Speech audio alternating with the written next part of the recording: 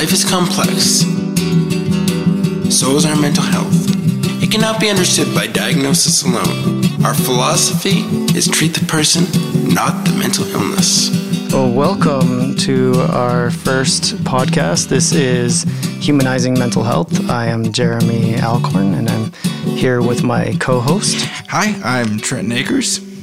This first episode, we're really looking at and reflecting on what brought us to this position, a decision around wanting to put this together, and really what is this podcast going to be about.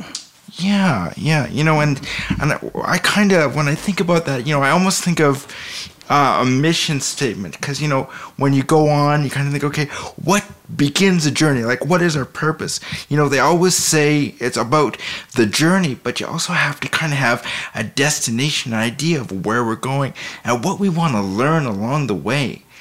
So, what do you want to learn, Jer?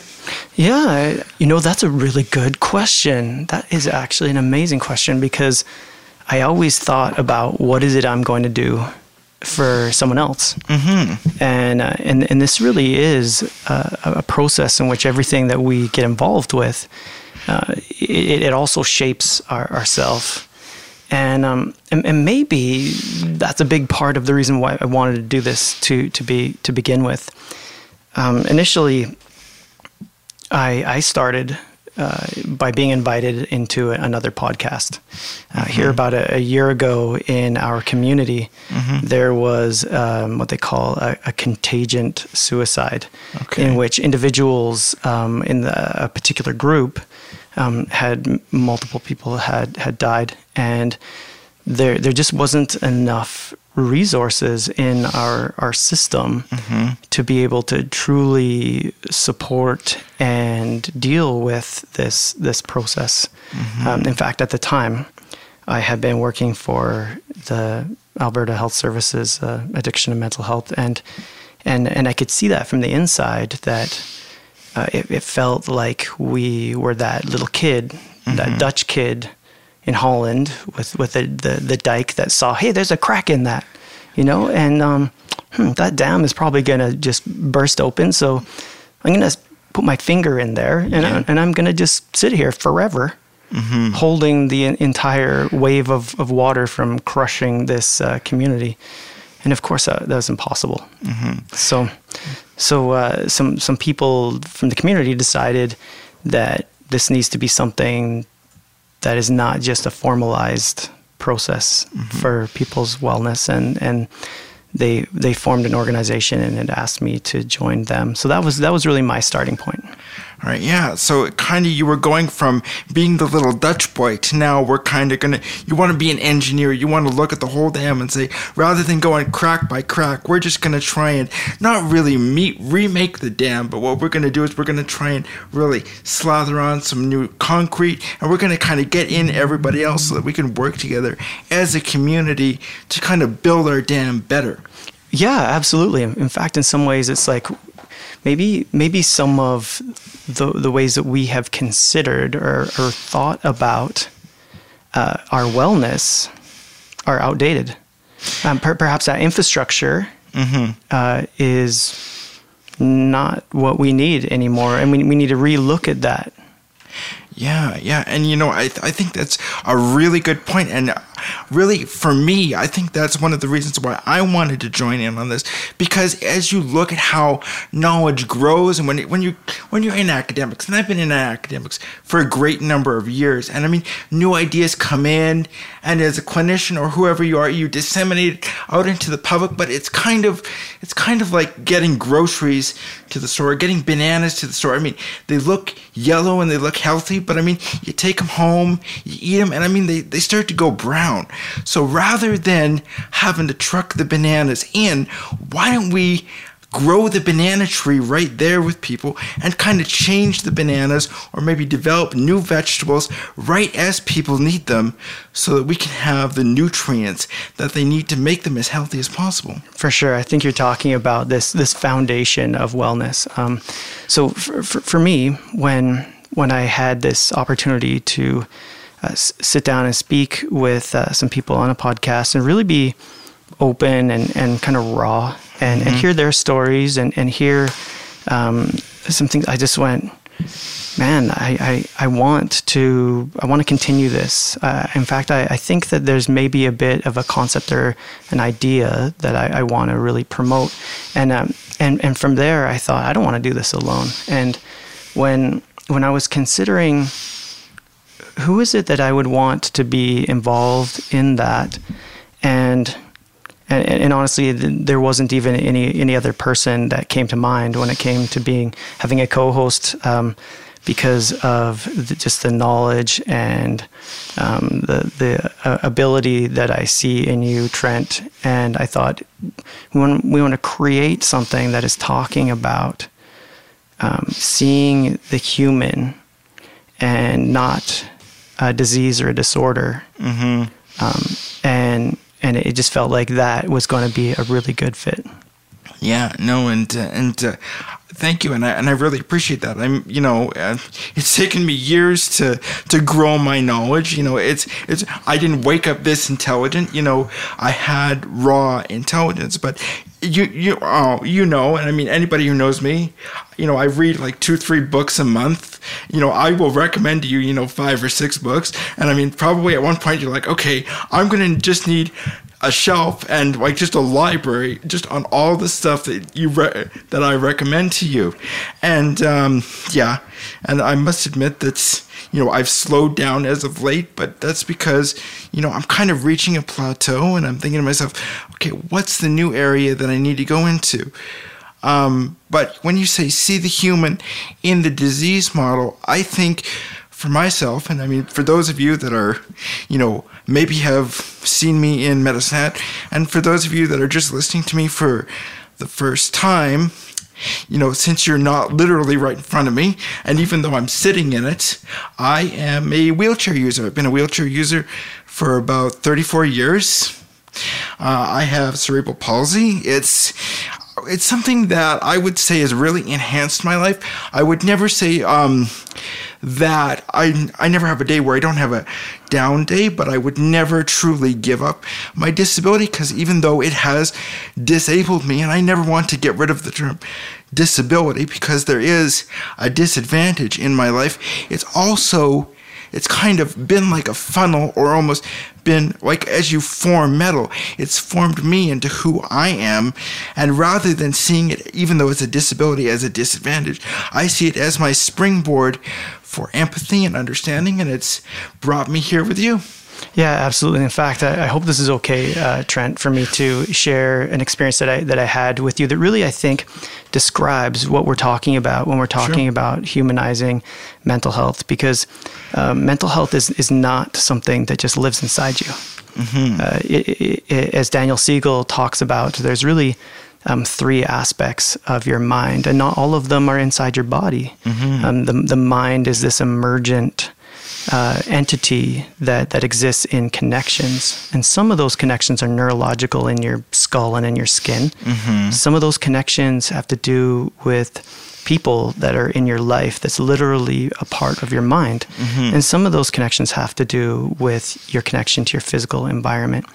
And so one of the things that really jumps out to me is I remember this experience in which you said, hey, Jeremy, I got this assignment, and I'm really hoping that I could interview you for this. And so we met up, and you had a caregiver with you at the time, and for transportation and so forth. Realistically, they didn't need to be in the meeting, but they were not that I wouldn't be welcoming.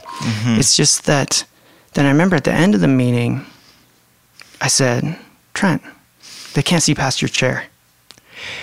Yeah, and that's something that I really have struggled with, and for me, it's a hot button issue. I mean, just the level of infantilization. I mean, as I've grown older, I mean, I will brush it off, and for those that meet me, and I will probably spit out a few very large words every once in a while. I also have an expansive lexicon. And for me, that is partially because I am intelligent, but for me, me, that's also my defense mechanism, because people will see me within a certain embodied self where, okay, yes, that is me, that is my embodied self, but I'm also active outside of that. And, it's about how do we appear to other people, and how much of who we are and how other people perceive us are we going to internalize, and really how much of that is going to be our narrative, and how much are we going to allow other people to write, and how much are we going to be an author and be a co-author with other people. For sure. And when you describe this, because we want to be empowered in ourselves.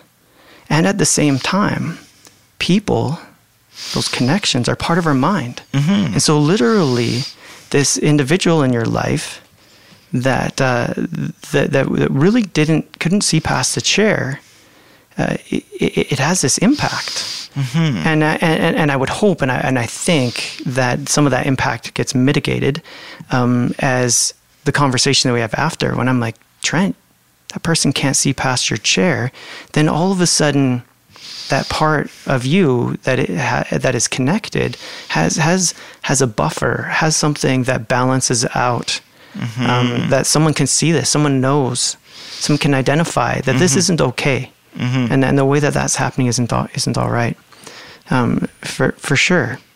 Yeah. Well, and I really like that, especially what you say, because people talk about the fact that, we have this sense of ourselves, and that we're consistent all the way through.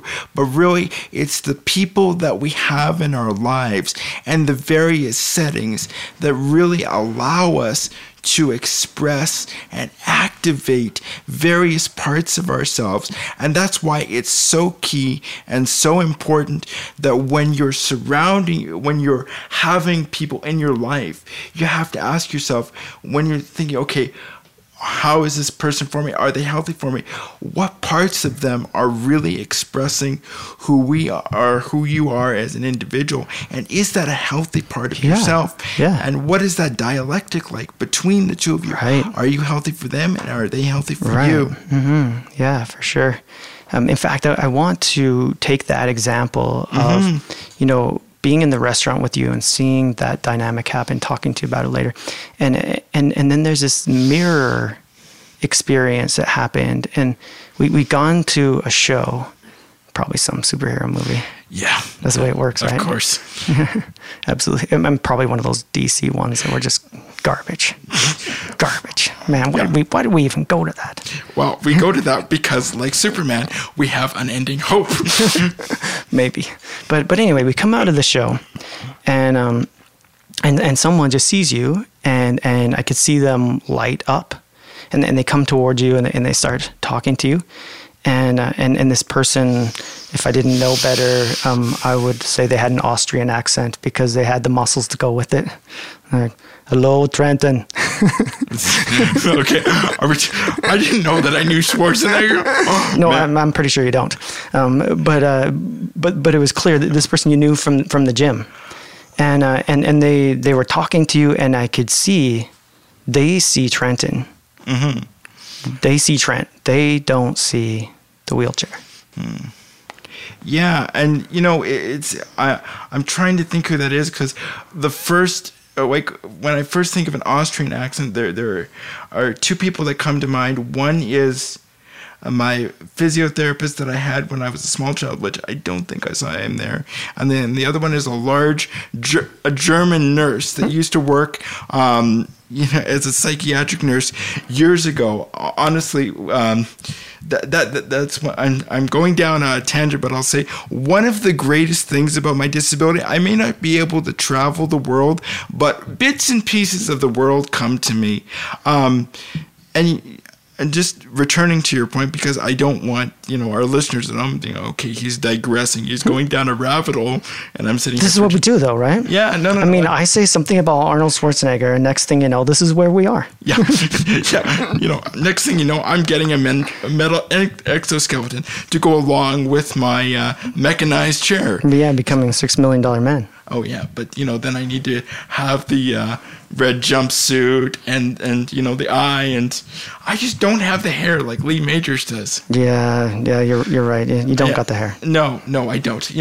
I mean, you made that joke years ago of me being Professor X. I still call you X. I know, but I'm slowly getting there, and it's driving me nuts. Well, yeah. I mean, fair enough. I'm not sure how many people could make that reference and you'd be okay with it. That that you're Professor X. It really had to do with your brain, and you get around with wheels just like him. Had nothing to do with baldness. No. Although I will say this: the two people that they've had playing Professor X, McAvoy and Stewart. I mean, come on, that's not bad. If they're going to play me in a biography, okay, I'm cool with that. All right, I'll put in a word for you. All right, fair enough. Good old Captain Picard. Yeah. So as we connect into this and we go, okay, hey, I'm looking for somebody that I wanted, that I felt like really matched what I was trying to accomplish, and what I saw like in you, trying to actually fit that. That is to say, this position of humanizing our experience, and with the variety of things that you brought to that. So that this partnership really, I think, formed in that way. And of course, with years of time in which we just spent together, and forming what becomes, like I said, part of your mind. Our mind is in our connections. Yeah, and it's interesting that you think about that, because I was reading a study a while ago, or it may have been I was watching a documentary, and it's really interesting when you think about. Actually, they looked at inner conversations that people will have with themselves, and during times of stress, individuals will actually talk to themselves, and at times too they'll even visualize other people. So if you think about it, almost from various psychological theories, I can talk about internal family systems, or for those of you that may be familiar with Virginia Satir, it's sort of, you internalize certain people, whether it be, you could be sort of my logical part of my mind when I'm very stressed, or when I need somebody to calm me down, or maybe for you, I don't know how you would internalize me. Maybe when you're thinking about superheroes, and sort of that fun-loving person, maybe that's who, that part of me in you pops up. In fact, I love the fact that you bring up Virginia Satir. I haven't thought of Virginia Satir for a long, long time. In my master's paper, it was one of the foundational theories, her communication theories, and it was really a big deal, because for Virginia Satir, it's really all about, once again, connection, particular connection. She is where I really learned about communicating beyond the words, particularly when you talk about touch, and you talk about the interconnectedness of people. She had this idea and this metaphor: take a piece of yarn and tie it to every single person in your family, and every single time you move, it tugs on everybody. Yeah, and it's really interesting that you bring that up, because when you're talking about the web of connection, now this is bringing me back to my master's, because we were doing a thing on intergenerational trauma, and specifically around Aboriginal communities, and when people are taken out of that web forcefully, whether it be painfully, of course, what would happen with the residential schools, or even through the natural course of death, it's that web is changed, and it's all about how does that impact the individual, how does that impact the larger community, and how do we keep that web together and keep those strands strong. For sure. In fact, you talk about this and it just jumps out at me. What is it that we're trying to do? What we're trying to do is we're trying to get some attention on wellness. And because so much of the data out there is very focused on disease, and it's like, okay, what do you do for depression, and maybe some of the answers that they're talking about in terms of exercise and connecting with other people, and doing a behavioral process to get yourself going, cognitive therapy.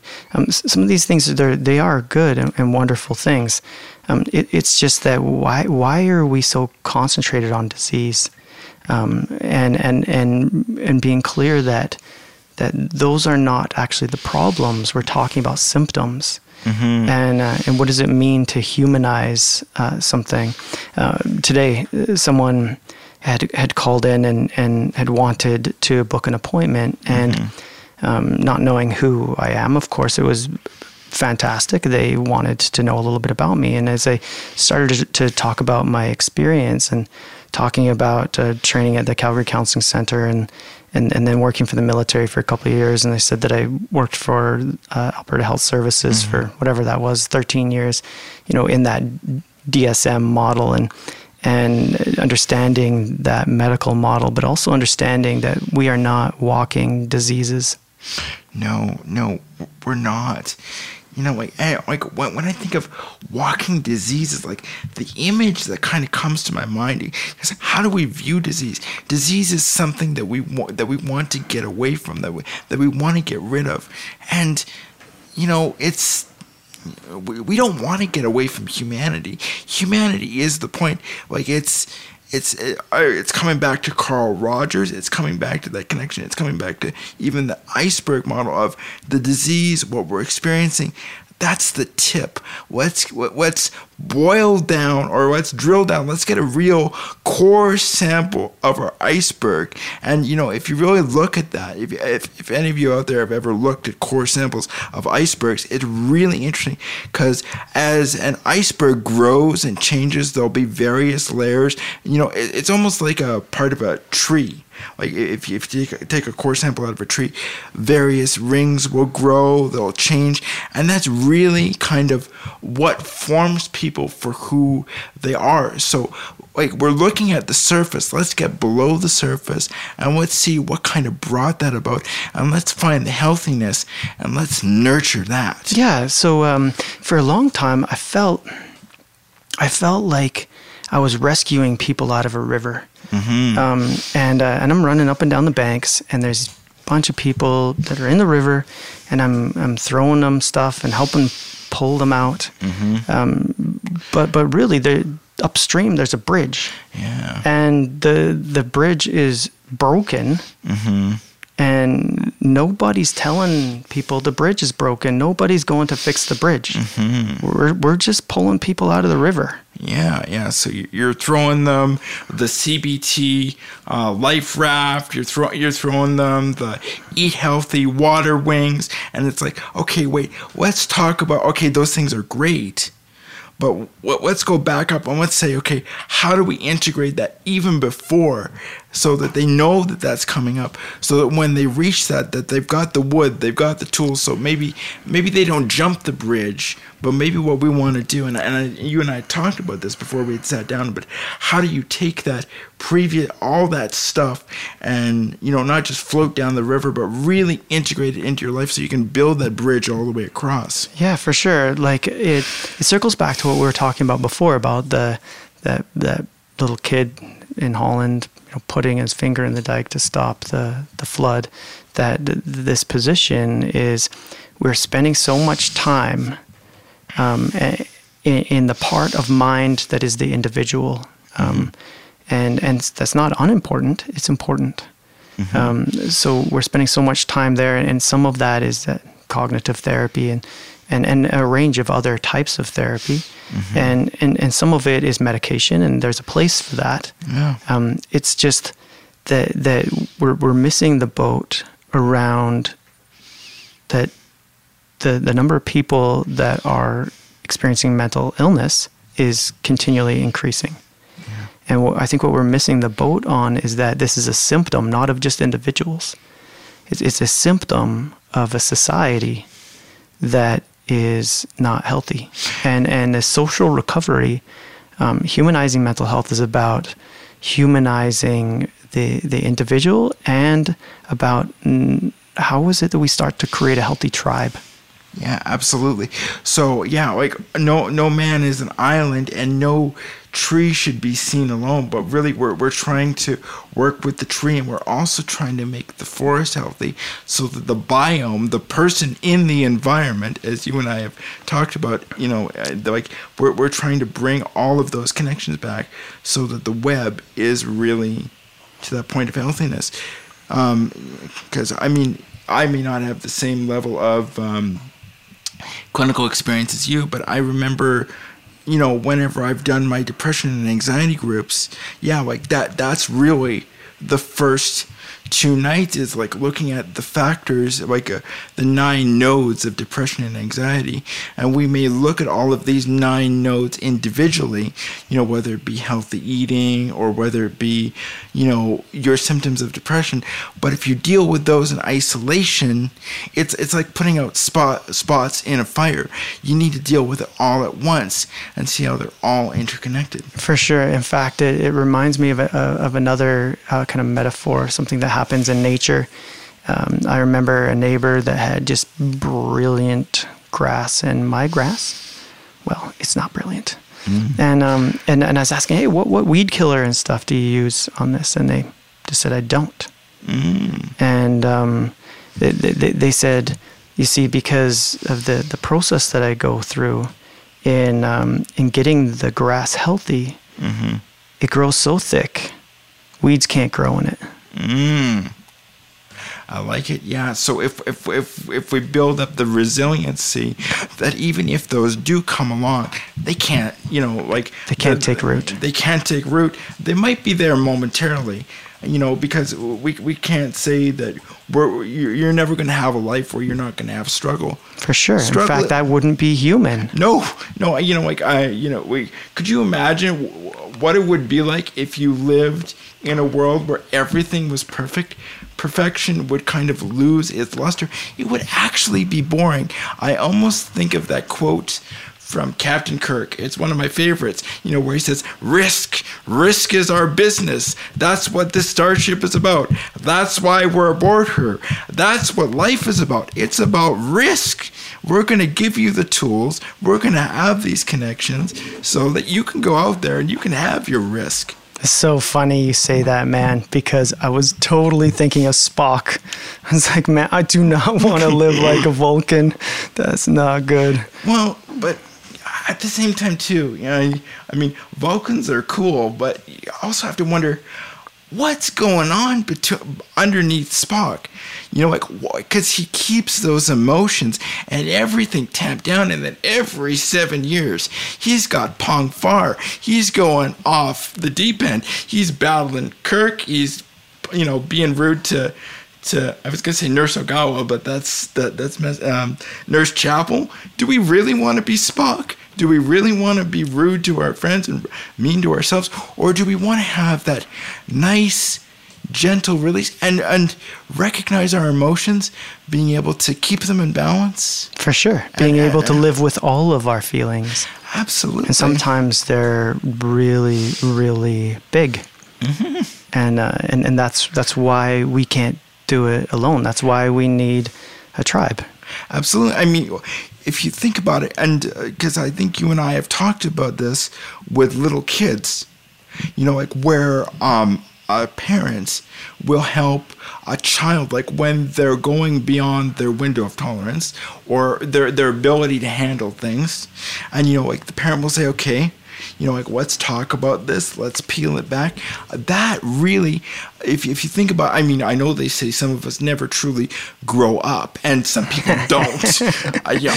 You've seen my office. I got all sorts of toys and stuff in there. Superman, Batman. You're sitting beside a Spider-Man teddy bear. That's right. That's actually from that's a Build-A-Bear, isn't it? You built that bear. I built that bear on my niece's 5th birthday. But and you know what? And you named him Pedro?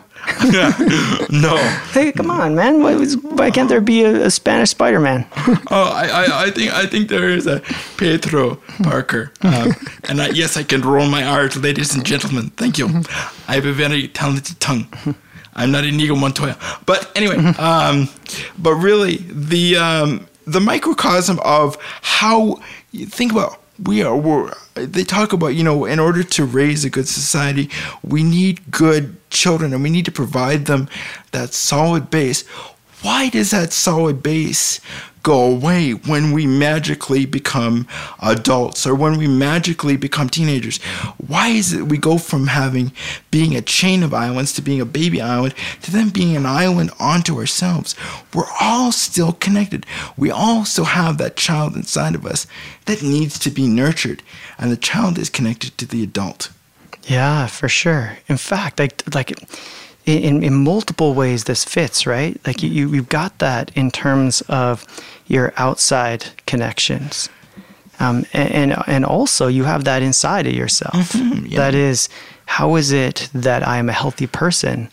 If I truly can connect with what I need, which is an attached connection, right, that's not only from other people, that's also from me. Can I treat myself with kindness? Absolutely. Your internalized attachment figure. Mm-hmm. Sorry, I didn't mean to cut you off. No, that's exactly it. Those are the words. The internalized attachment figure. That is the stuff. Yeah, well, no, and that is one of the most brilliant things kind of about attachment theory. Like, that they say that we carry pieces of our parents with us wherever we go, or that we eventually become, our father or mother. A lot of us take it easy. Yeah, I am not Mr. Alcorn. That's my dad. I don't care how old I get. I might be 44 years old, but don't call me sir. Thank you, Shell, for finding Nemo. And now we've done the Disney trifecta. Okay. But eventually what it really is that for those people that are there with us, and this, I'll just, explain this to the home audience, that we really do, we internalize visions of those individuals, and those become our attachment figures. So they can either teach us to self-soothe and calm us down, or if they're not a great attachment figure, which, let's be honest, there's some people out there that are like that, that we don't learn those skills, and we may become more anxious, more upset, or even, where we're maybe even a little bit rageful because we haven't had that person to kind of be there with us, help us. We learn from the outside in. Yeah, for sure. From the outside in. Yeah. In fact, it's interesting you say that, because I think that is true. And it's also true as a mirror. That is to say, the outside mirrors the inside mirrors the outside. So there's internal things that influence the part of mind that's outside. There's, the part of mind that's outside influences the internal. And in fact, I think that's a great lead-off point for us to talk about. From here, where do the conversations go? Now, we talked about a few different things. Some of the content that we're looking at getting into, things such as the person and environment model, understanding exactly more about what we just were discussing. We talked about some content that would be around the personal inside the professional, being dropping down that professional guise a little bit and allowing that personal self to come out, some of our own personal stories and how they relate to being human. We talked about phones and how phones have become a very disconnecting thing, and potentially having someone come on to talk about how that interferes with people's connection. We talked about maybe having some people on to talk about just some of their life experiences. We talked about potentially youth mental health, eating disorders, understanding suicide and risk of suicide. And I think some of these topics will be really good for us to delve into in a way in which we're not looking at this from some disease position, but that we're looking at it from human beings that are experiencing life. Yeah, the old technical term, like a person's lived reality. Yeah, for sure. Yeah. So on that note, perhaps we'll wrap things up. Do you have any last comments? I just hope that our listeners come along with us on this journey. This was a wonderful maiden voyage. If I would have had a bottle of champagne, I would have cracked it over our my mics. head. Yeah. Okay, man, take it easy. No, okay. We're not getting to that point yet. But you can't reach me from there anyway. Yeah, a good old bottle of Chateau Picard, Yeah. Well, thank you, everyone, for tuning in. Cool. Yeah, thanks. This podcast is intended as general information. We are glad that you joined us today. We hope this message has been as meaningful to you as it has been to us. If you're looking for help, you can find us on Facebook at Humanizing Mental Health or at humanizingmentalhealth.ca.